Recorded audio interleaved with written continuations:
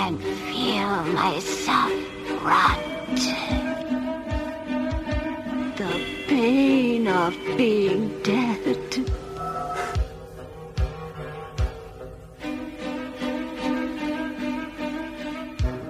You don't seem to have much, if any, reasoning power.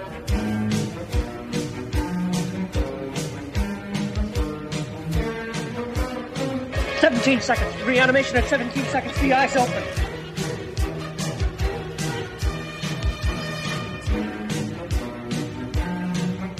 Not dead? Are you mad? I saw her die. The doctor signed a certificate. I saw them bury her.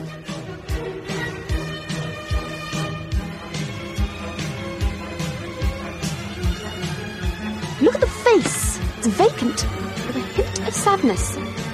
Drunk has lost a bet. Infected with what? Rage.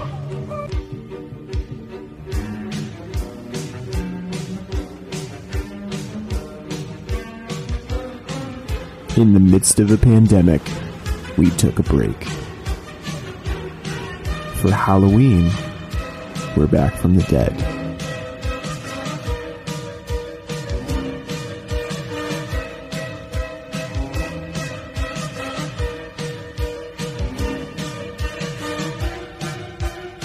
Blood and Black Rum podcast is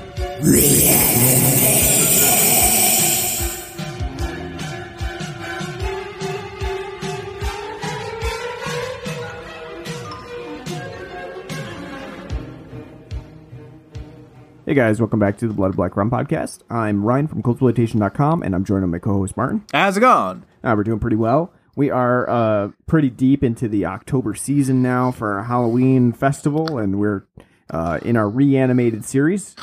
Reanimated being the zombie films that we've been covering, and as a podcast, we're also reanimated. We're back from the dead after we took a long hiatus for the pandemic. And we have been discussing all things zombies. We've been talking about fast zombies, slow zombies, Romero zombies.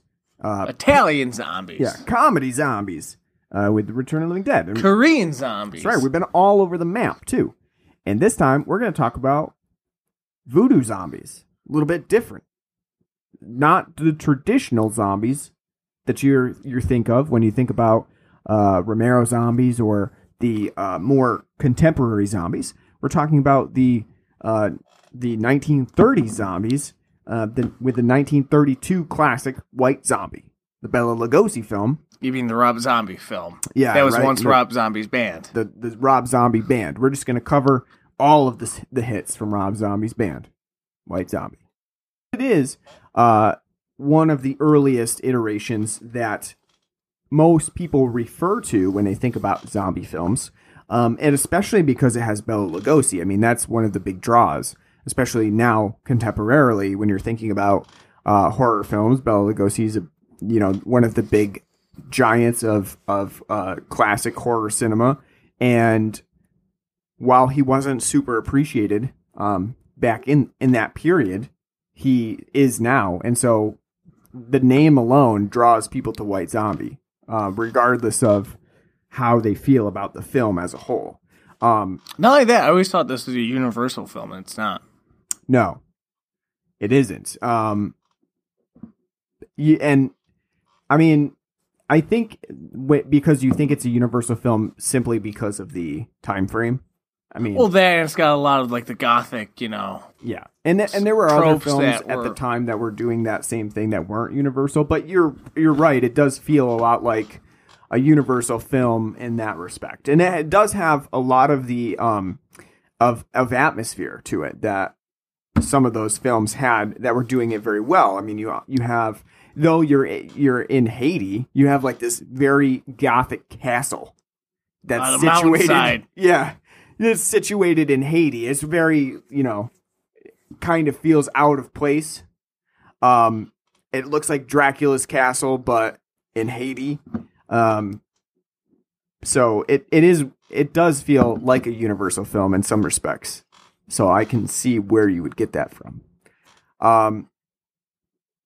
With White Zombie, obviously we're not talking about zombies, like as we said, in the traditional sense. We're talking about, they do call them the living dead, but they are zombies that have been given a special vial of liquid that gives them the premise of death, so that they are basically put into coffins and, entombed, and then they rise because Bela Lugosi has the special power to clasp his hands together with his big ring, and hold them very, very tensely in front of the camera. That's also something I didn't know too. I've seen before him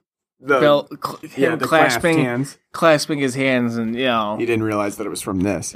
Yes, that is the trumpet to the zombie that says, "Do my bidding." Is the telepathy? Is he like? I think we can imagine that there's some telepathic connection, because there is that one moment too where the one Butler character, Silver, great name, yes, Silver. He has not been, as far as I know, he has not been given the liquid zombie formula. And Bela Lugosi turns and stares at him, and there's this little glint in his eye that causes him to basically collapse and have like a dizzy spell. And so you can kind of imagine that there is some telepathy at work or something where he's doing it, telepathically commanding them to do something. That's my understanding of the rules behind the film, but it doesn't really go into detail about what that rule is. You just know that give them a dose of that poison, clasp his hands, they do what he wants. So we'll get into the whole element of having those zombies and what those zombies mean within the context of the film, and there's a whole scenario that we'll get into about zombies being slaves to his bidding. But first, we can take a break before we get into all of that and talk about the beer that we have on the show today. And Martin went with another seasonal type of beer for today's show that I'll let him talk about. Start it off. Did you hit the music? I did. Okay. I did. Good. So, to celebrate this nice fall weather, and by nice fall weather, I mean rainy, foggy, humid, but cold weather, got us a nice stout. And it's a stout from Dogfish Head, which we've had before on the podcast. Yep. A bunch of times. I would say at this point, pretty prominent craft brewer. And they're not known for their stouts, they're mainly known for their IPAs. But this one, I couldn't resist. It's a campfire stout, which they call Campfire Amplifier, with a nice Grateful Dead, kind of style art. And it's a milk stout that's a graham cracker, s'mores, chocolatey, marshmallowy delight. Meant for sipping around a nice bonfire as we wind down these last few days of autumn before we roll into winter's embrace in 2 weeks here in good old upstate New York. Yep. Do you want me to start first with how I felt about it? You're the one that always starts. It's be improper for me to. Yeah. So the description is a milk stout brewed with graham crackers, cinnamon, marshmallows, with cocoa powder and vanilla beans added. And I think I get that to an extent. I do taste the graham cracker part of it, and vanilla aspect to it. Cinnamon is not really super prominent in there. I would say not even there. Yeah, I would never have expected it. And chocolate as well is low in the taste profile. I don't get a whole lot of chocolate to it. It is marshmallowy. Yes, it's marshmallowy and Grammy. And I think that pretty much makes a s'more, right? That's close to a s'more-like character. You might expect the chocolate. That's kind of hidden in this, but I think it's a pretty good beer. It's very light for a stout. It doesn't have a very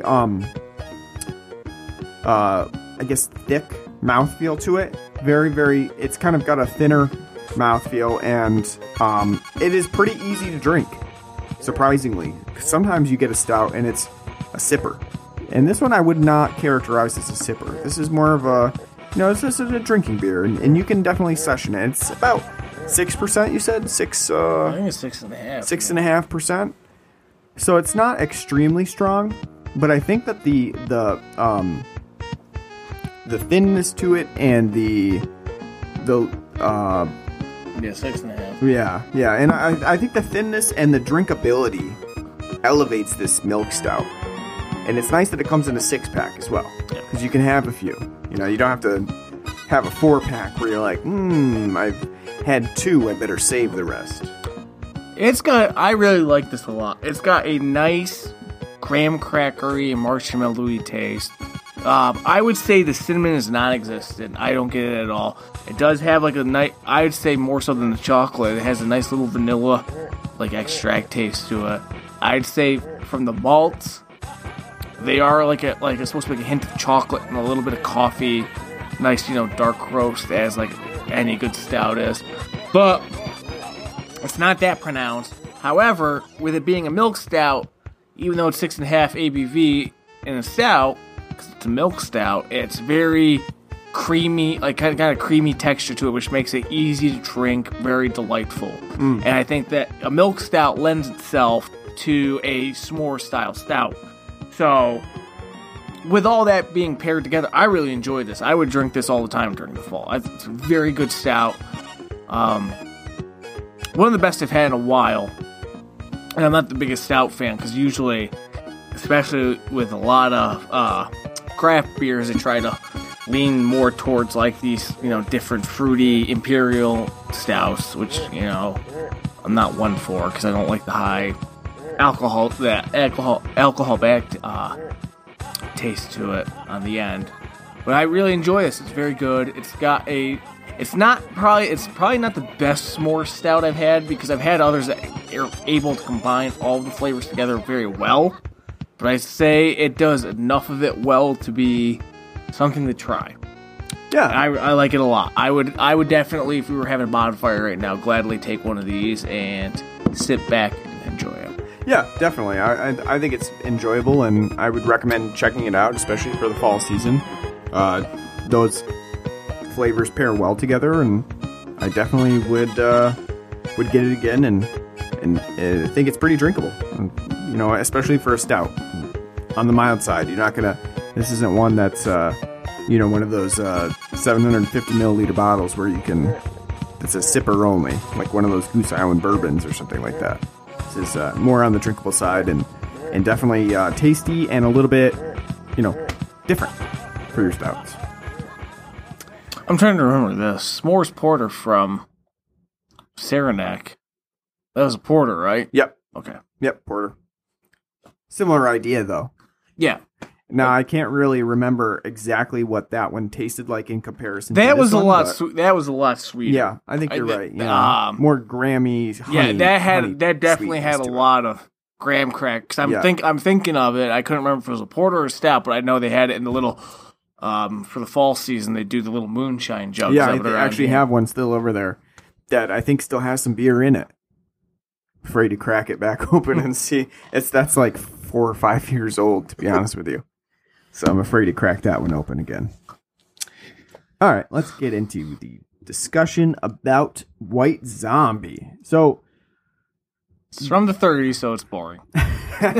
Yeah. It's from the 30s, so you can expect a 60-minute movie. It's about 69 minutes. It's old because on the opening credits it says, for the cast, it says the players. Yes, and you get the kind of playbill. Stage, Yeah, sort of style there. And you don't have to wait for the end credits because there are no end credits. It's simply the end. So again, like we've brought this up before, but man, aren't we just missing that in Hollywood these days? Films that just end like that. Yeah, you just end. Done. The end. What? Yeah, it's kind of. I feel like films now give you that like coda denouement. Yeah, that you're just okay, you're winding down. And films of the 30s are like the climax hits and then It's over. bam, Yeah. done. No falling action. It's just over. It's kind of interesting because Imagine Batman v Superman, and it just ends with Superman's dead. Not the 30 minutes after the fact of Superman being dead. Yeah, it's kind of interesting because it left the audience to just basically reconcile. And of course, most of these films ended with more of a humorous perspective, like after all is said and done with the horror. Even White Zombie is one of them, where it ends with a joke, where a man asks for another match, which has been the running joke of the film. These films tended to end with humor, so it's not like you were being smacked with a serious theme at the end of the film. You were Gotta walk away. it was kind of wrapped up very quickly into a bow. You're happy with the ending. It's happily ever after. And you're given that one final joke to cut the tension and end the film.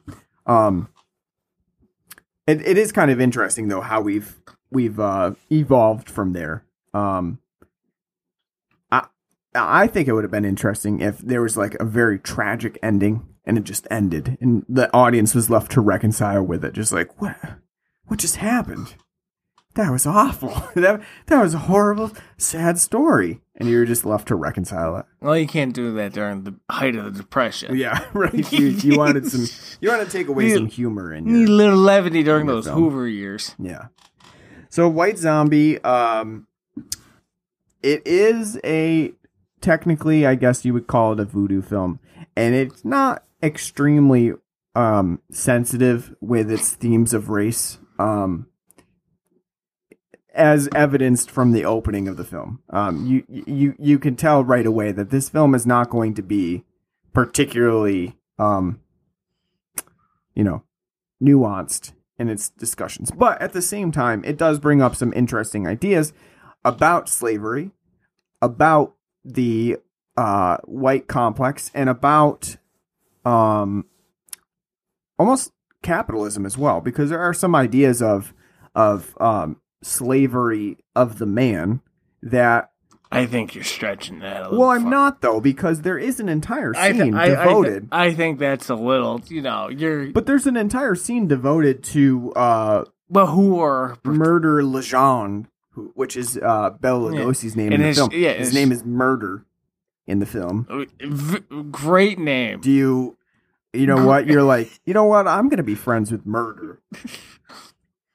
What did his parents see in him that's like, I named my son Murder. I think it's a nickname, but still. Why not manslaughter, You know what? Murder's going to come over. We're going to have some fun. He's going to bring his weird cackling vulture. And we're just going to have, we're going to hang out. We're going to have some wine and sniff the flowers. Yeah. And no, I think you're reading a little too much into the subtext and giving it a modern day layer, because yes, as there are these poor Haitians in the sugar mill running it around who are protagonists. Oh, I know, yeah. The yuppies of the 20s and 30s, the flappers of the flappers, and not rolling only that, in money. But where do we go for what is the savior but a white man that comes in? But they're all white. Mm-hmm. Outside of the poor Haitians. Yeah, no, I agree. I mean... But, again, like I said, they're all rich. They're all endowed with money. They're all... Yeah. I think that, I mean, do I think that the intentionality of the slave workers in the sugar mill, stems from what the director, Victor Halperin, wanted? Maybe not. It's not like we're working with an extremely transgressive film here, where it's saying a lot about how black people are treated. We're not getting that. We're getting a very white privileged storyline where a white man is a savior, a white woman is the absolute end-all, be-all obsession, and in between that, you got black Haitian slaves who are basically the enemies in this film, and two white rich guys who are vying for the affections of this white woman. So yeah, it's not extremely like progressive. It's not like we can say that in 1932 they were really going for something outside of cultural scope. But now looking at it, you can kind of say, wow, if they had gone a little bit further, they might have had an interesting idea there. And I haven't looked up what critics have really said about White Zombie as a feature film, and the like contextual criticism of it. I assume that some of them would be a little bit more lenient of its themes and try to find some of those ideas of slavery and capitalism and things like that. I agree with you, though, that while you can see that in the film, it's not really doing a good job of selling. I don't think it was an idea in their head. Honestly, if you wanted to make the progressive version of White Zombie in 2020, it would be like, instead of a sugar mill, it's a factory. Mm. Bela Lugosi is like your foreman of the factory, and you have different people from different walks of life. Well, I think the film that you're thinking of is The Mangler. Yeah, exactly. The Mangler. And that, and then how the labor itself is what turns them into zombies. Yeah. And that would be like the critique of like wage slavery. That would be like the modern 2020 like Marxist film to make. But I don't think in this they have a fucking I mean, to be honest with you, it doesn't even look like that many of them are even black-faced.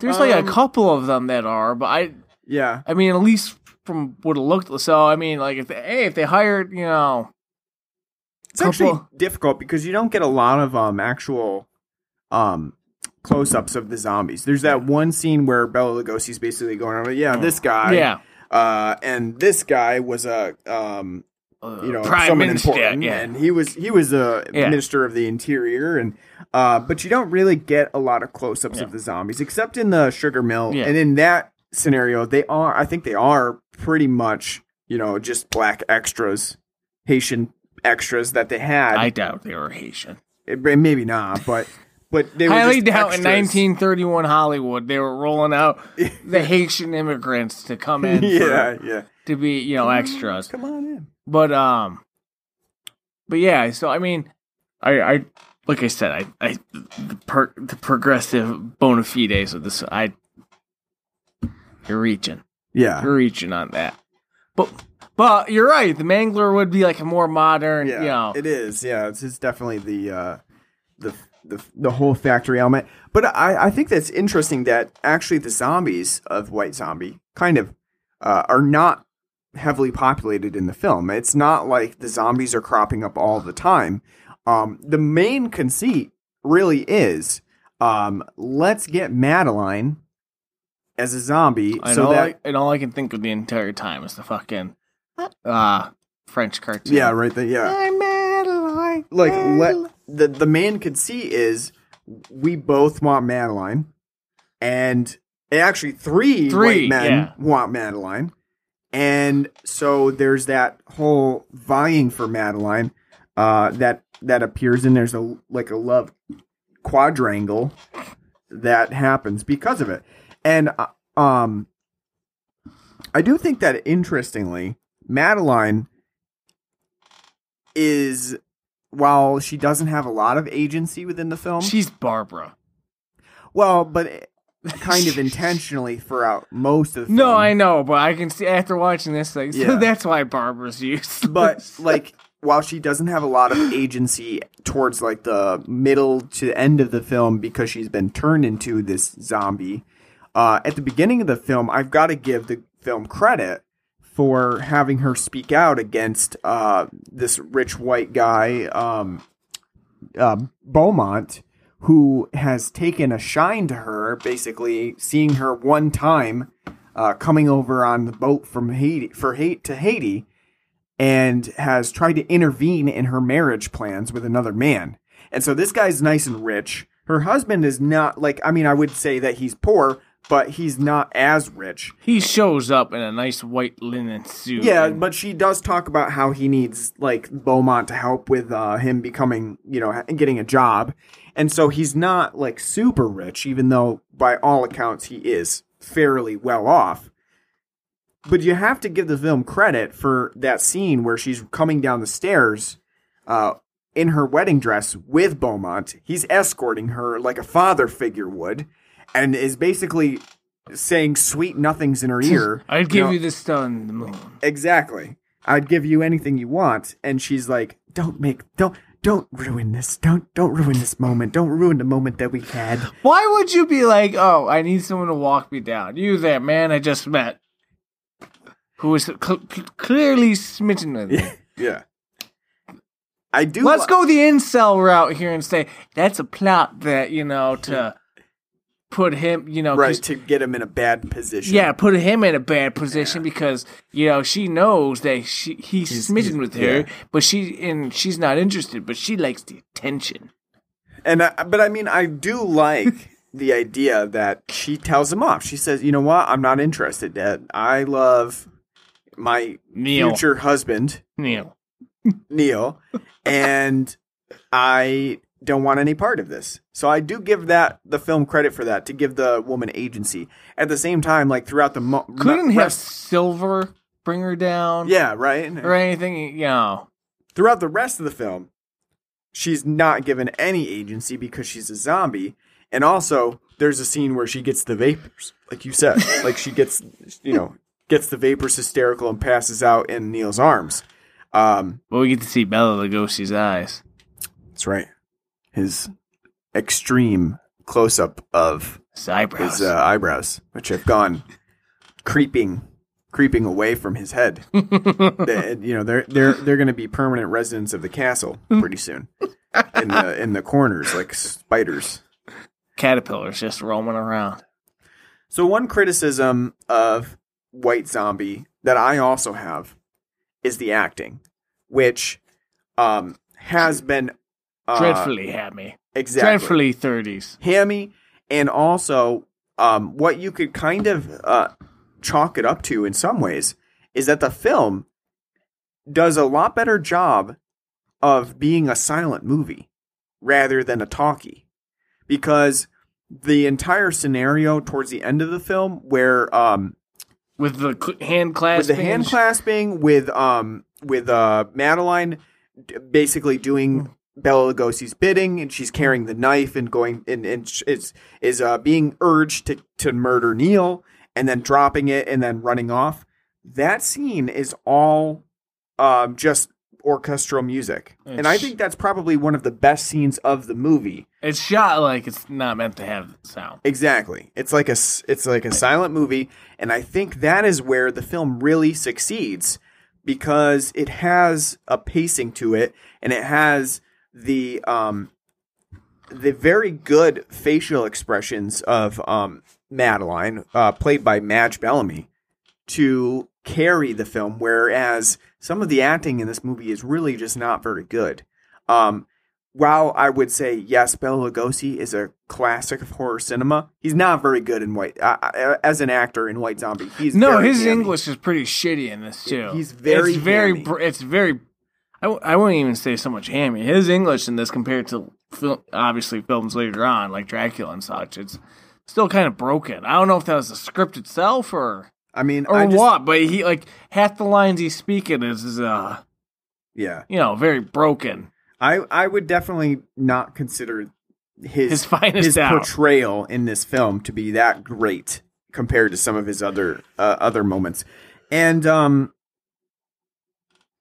I think his presence alone is what is supposed to do it. You have he has the staunch figure of someone who would be doing this sort of evil, and the eyebrows and the face and just the whole visage is what is supposed to do it for you.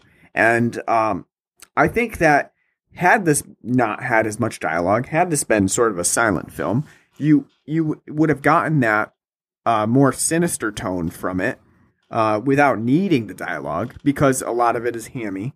And you can kind of think of it in a lot of ways like Nosferatu, where that is effective because... It's quiet. Exactly, because you don't have the dialogue, and you only have the creeping dread of Nosferatu and the orchestral score to score it. And I think that's the same idea in White Zombie. We really don't need the whole dialogue, because the dialogue is kind of also wasted. There's not a lot of it that really makes a difference to the plot. You get the gist of the plot whether you have the dialogue or not. So I mean, you can definitely see the silent aspect of this movie at play, especially in those final moments of the film when it's leading up to the climax.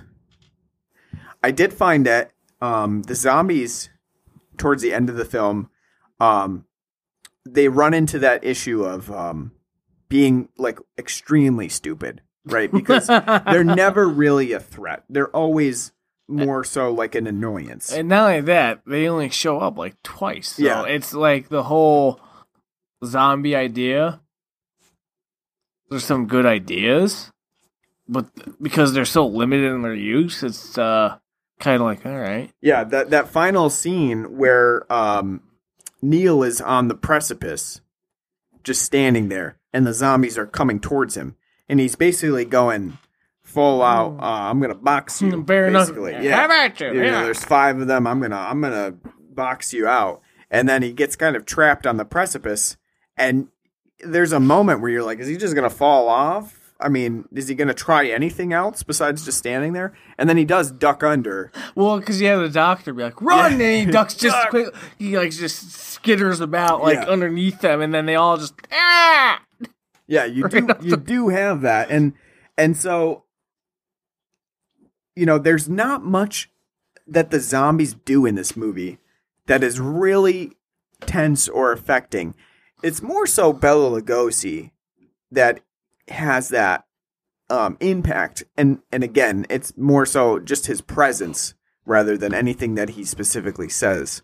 And then you have Beaumont, who is kind of, again, you could consider him a villain because he's the one that sets us all in motion. He's the one that just has to have Madeline, and he'll do basically any cost to have her.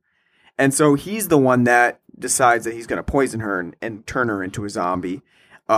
He does have redemption in the fact that as soon as she's a zombie, he's like, well, this doesn't do anything for me. Yeah. 'cause she's soulless. There's nothing to her. There's the dead eye stare that, you know. It was her soul and her fire I loved. That I knew for 2 minutes. I think it's interesting that the film, and it makes sense for 1932, but the film just is completely careful to make sure that there is no sexual connotation whatsoever. In spite of the fact that you have The risque Madeline in her boxer jorts and bra, you know. changing out Yeah. into her wedding dress, which is pretty risque, especially considering 30s, yeah. this woman is a damsel about to be married, and we're seeing her prior to her wedding in her skivvies. So that is a little risque, but for the rest of the film, it is like entirely sexless, and that is a concept that's really interesting because the whole idea of her being a zombie to effectively make her romance blossom with Beaumont is sexual. There's a whole lot to say about that you're basically date raping this woman for a long period of time.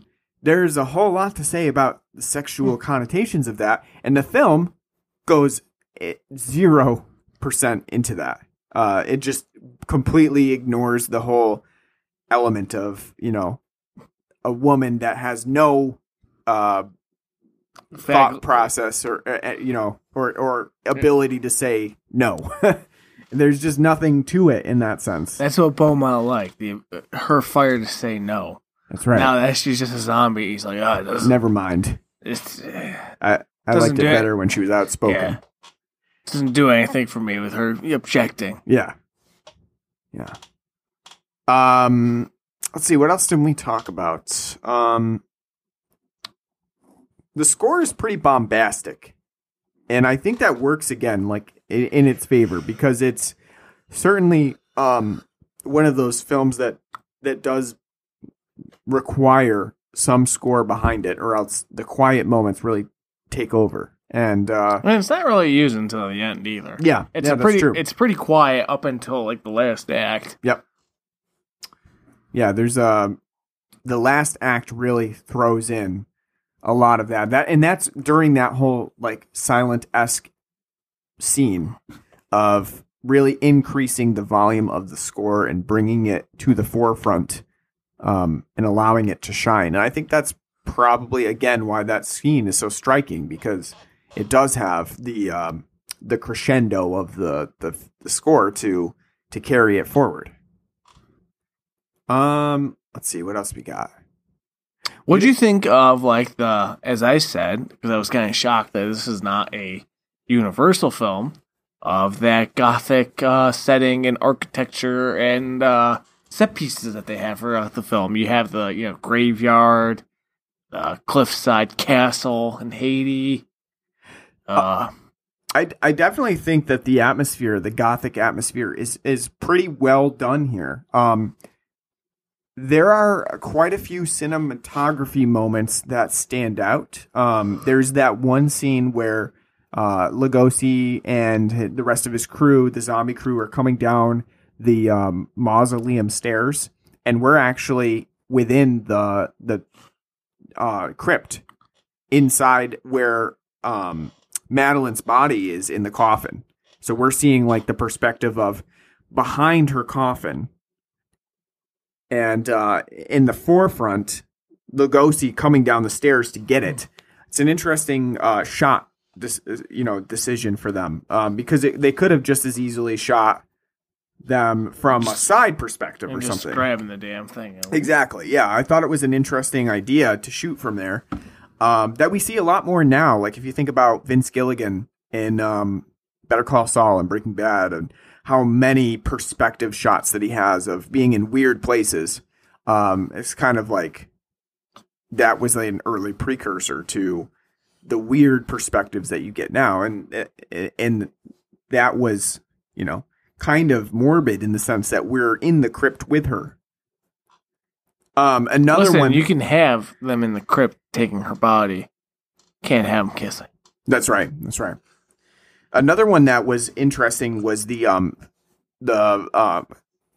like split screen fade that they do between Madeline, who's on the ramparts of the castle. You're on the just balcony. breaking out all the big words today. Ramparts. That's right. Precipice. Yeah, I love it.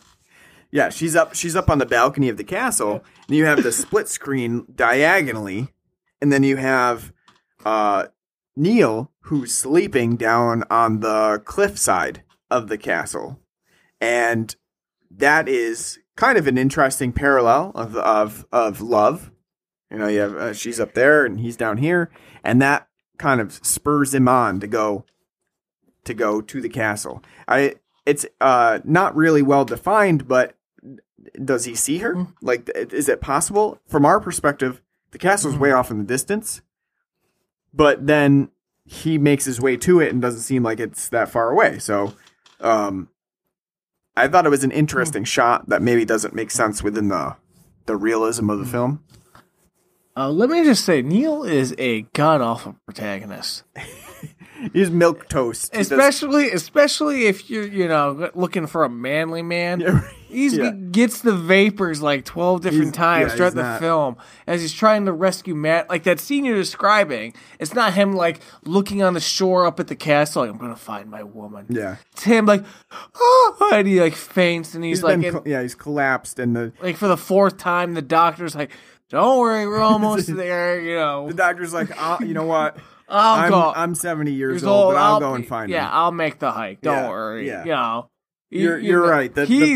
As a protagonist, he's not very, compelling. And not only that, but he's not like in the film most of the time, because the trade-off is really Lugosi and the Beaumont character. He's not like an equal, like as if you were watch like if it was, I don't think Hammer did do a White Zombie, but if Hammer were to do a film, you could have your compelling Christopher Lee and your Peter Cushing. Right. Here you got that. got Bella, you got nobody. Yeah. You got Milk Toast is perfectly the way to describe him as he walks in his nice white linen suit as he's about to get married, and then after that he's just getting the vapors every way, trying to figure out after he gets drunk and Sully's, sulks about, like, oh no, she's dead. It is whatever. The perfect perspective of Chad versus the Virgin. The Chad is just taking her away, and the Virgin is like, she's gone, my lady. Yeah, and then by accident succeeds. I know, we don't see the doctor, like, after he climbs the castle. We don't see him for, like, another 20 minutes, and all of a sudden at the end he just shows up and, like, boop! Yeah. Just bops Bella on the head and, like, you got a match? Yeah, that's basically it. Yeah, that's all they needed. I do like how Bella's yeeted off the side of the cliff. There's that whole moment where he's just thrown off, and there's a stock footage of a man falling. And that's it. Just this man stuffed with straw. Yeet. Climaxes back then were great. Certainly a lot less climactic than they are now. So this, like, they're not saying not only that too. As Neil gets his dander up to go into the castle, he passes out on the bench. Like, why did he pass out on the bench? Yeah. Is he tired? Is he a diabetic? Is his blood sugar low? Like, what's the matter with Neil? No, I just got up to close to where Bella and his lady friend is. He's just like, well, gotta take a nap. You know what it is? It's just high altitude. My lungs aren't conditioned for this altitude. Yeah, that is funny. He's just definitely not your... Can't breathe this free Haitian air. Yeah. Which, that is interesting, too, that this film...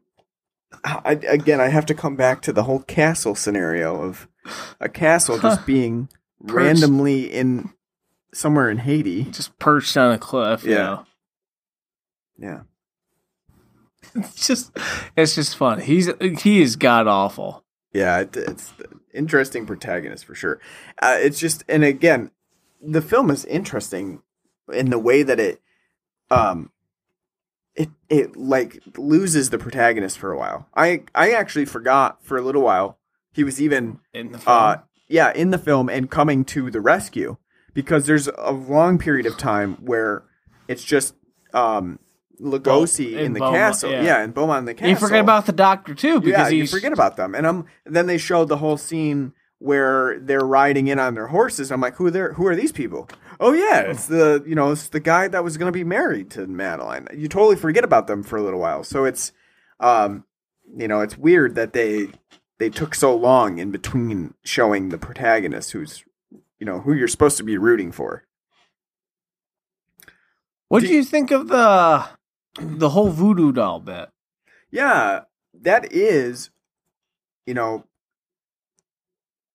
I think it's weird because there are a lot of different elements to this film's voodoo. It doesn't make sense. There's no really rhyme or reason No. to it. It's kind of like they took the greatest hits of voodoo and okay. We mentioned the glint in the eye, which seems to have nothing to do with him being poisoning, with that serum.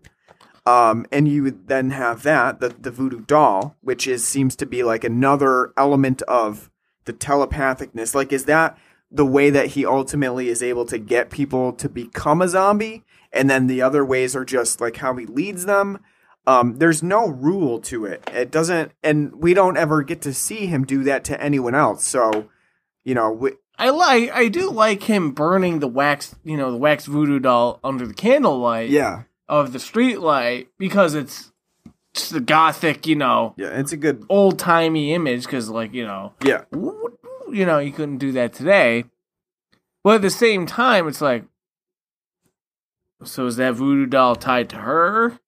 Did he make it before he, had her poisoned? There's no real rules because then the second voodoo doll that he's making is for Beaumont, and he's just sitting there carving away, and he's just looking at it like, Yeah, right. And he's like, you get to suffer and feel this. And it's like, well, what's he doing? You're not even doing anything to the voodoo doll. You're still sculpting it. Right, yeah. So there's the rules. There isn't really a rule to it. Yeah. Yeah, it just seems off, and like there's the telepathicness to it, and the glint in the eye is really the one that seems to throw everything off. Like it just doesn't make sense with the rest of it. We don't see that he has a voodoo doll for that guy. So, I think it's an interesting scene. It would have been nice to have it go through a little bit more detail, or see it happen multiple times. So that, even if we see him making another zombie besides Beaumont, because Beaumont doesn't really even fit into that scenario either. Like, why is he burning Madeline's voodoo doll, but he doesn't do that to Beaumont's? It just... Shouldn't that kill her? How does that just make her faint? Right. Well, apparently when she faints, she dies. We don't really know how. It's all chalked up to like the 30s of like, she died of fright. I don't know. Just the shock. But yeah, it's inconsistent. So it is interesting how that works. I don't... It's a cool idea. I just wish that they had fleshed it out a little bit more. Other than that, that's pretty much all I've got for White Zombie. It's a short film at 69 minutes, so like many of the films of the 30s, it's really in and out. Got a nice abrupt ending to it, and speaking of, how'd you like that our protagonist and our heroine are just about to kiss, and then you get you got a light?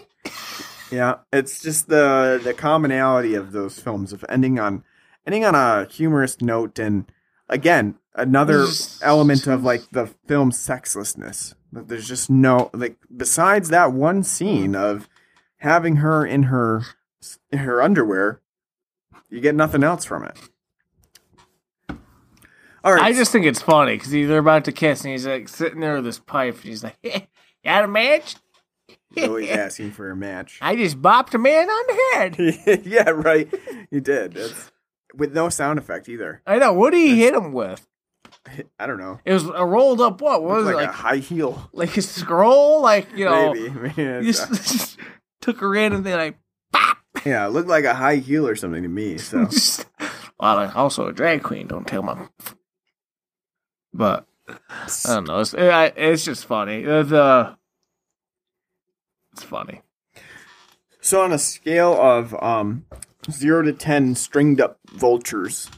Oh, that, by the way, too. Speaking of, I wonder if this is the film that kind of gave, like, how you'd see, like, in later horror films and anime and other things of, like, the bird that kind of screams, like human.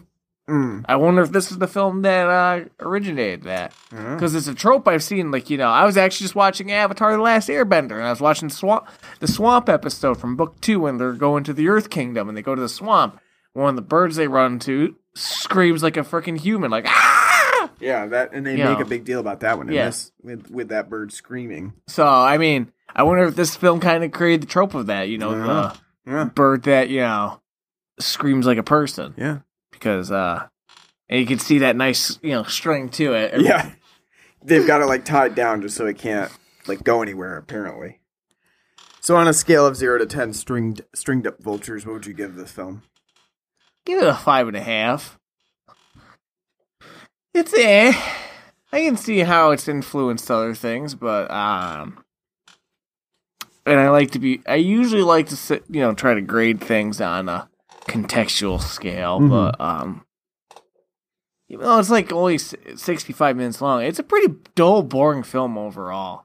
Outside of Bela Lugosi and his like facial expressions, not a lot going on in this film. I do like kind of like when we were talking about a zombie when we reviewed that. I do like the voodoo zombie idea. I think it's an interesting take, especially seeing as my dumbass has grown up throughout my life, just knowing like kind of like Romero style zombies. So I like the idea of it a lot.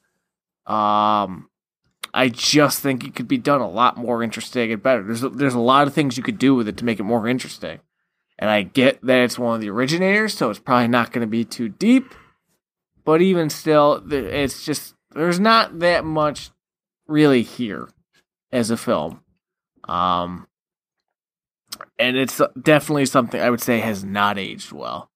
It probably would, as you said, be better if it was a silent film overall, because you could make it feel quicker paced, due to it being more like action, facial expression oriented, but they decided to make 3/4 of it like a talkie, and then the last, quarter a silent film. So it's kind of got like two different vibes in it. So Yeah. I mean, I get how people could like it and see it as this great inspiration, but for me in 2020, even trying to grade it on a curve of being contextual, I still think like a 5.5. It's like, Yeah. I'd say watch it, but I would never go out of my way to watch this again. Yeah, I think I would probably give it a 6. I've seen it once before, and I have many of the same feelings about it that I did then. It's definitely a slower film, even at 69 minutes, and it's got its fair share of moments that don't really have much going on. And you're right, the whole element of the theme doesn't really come through very much. It's more about the romance than anything else. And possibly the slavery context is more of an accident than anything else that we can kind of read into now. I don't think it's Bela Lugosi's best film at all, and I do think that it lacks some of the zombie elements to really, make it a zombie film. While they call it the first zombie film, I think it lacks a lot of zombie elements to it to give it that distinction. There's not a lot of zombie happenings in it, and that's not always a bad thing. Like, the drama can be, the more important element to the film, but in this case, I don't think it's there. And it's interesting too that all of the characters tend to be white and rich, and our perspective of that is that basically they're all vying for the affection of one white woman. I do think it's important to give this film a watch, especially considering its sequel is way more dreadful, Revolt of the Zombies. This one at least has some character to it. So I think it's important to give this a watch just for historical purposes, to see, the element of the zombie in its prime and, when it first originated, and, obviously again to just experience one of a horror classic film. But I don't think that it is particularly the best example of early classic horror. All right, so that does it for White Zombie, and I believe we have we have come to the end of our Reanimated series. We have one more left. For next week, we thought it would be appropriate, after we've done all of the other examples of zombie films, to take a look at pretty much the ultimate parody of zombie films. The greatest film of all time. Yeah. Shaun of the Dead. So we are... we'll have to make, like, for the picture, instead of, like, having Shaun of the Dead, we'll have to have, like, a picture of us doing, like, the go to the Winchester and everything will be fun. Wait for this to blow over. Yeah. Picture of us holding a nice pint up. Yeah, we thought it would be appropriate to do that, just to, to wrap things up in a nice little bow and go the parody route and take a look at all of the elements that Shaun of the Dead is taking from other films about zombies, and if you're the millennial of our age, it should be a film well within your heart. That's right. Because if not, Lord knows at our high school, remember, children, before memes were a thing, it was 4 straight years of "You Got Red on You" and Anchorman quotes. Yeah, it was quoted all the time. So it was a very, very big film of the time. So we hope to see you back for our Shaun of the Dead episode, and we hope that you enjoyed our discussion about White Zombie, and you're not mad about us not appreciating classic films enough. Listen, we're not fucking Fangoria, okay? That's right. Yeah. All right. This isn't the high art, horror podcast. That's right. Yes. You're lucky we did Train to Busan. True. So we will be back next week. You can catch us on iTunes, Stitcher, Google Podcasts, pretty much any podcasting app. We're on it. So check us out on there. Leave us a nice review and subscribe. And we are on Facebook at facebook.com/bloodandblackrum. We are on Twitter at bloodandblackrum. And we have an email at bloodandblackrumpodcast@gmail.com where you can write to us, let us know what you like about the show, what you don't like, what you want to hear us cover. We also have a Patreon at patreon.com/bloodandblackrumpodcast where you can donate to us. Anything you can donate is super helpful, helps us keep the podcast going, so we really appreciate that. We will catch you back next time for our final reanimated show and just before Halloween. And hopefully your Halloween season is going really well. Take care and happy birthday to me. That's right. Happy birthday to Martin.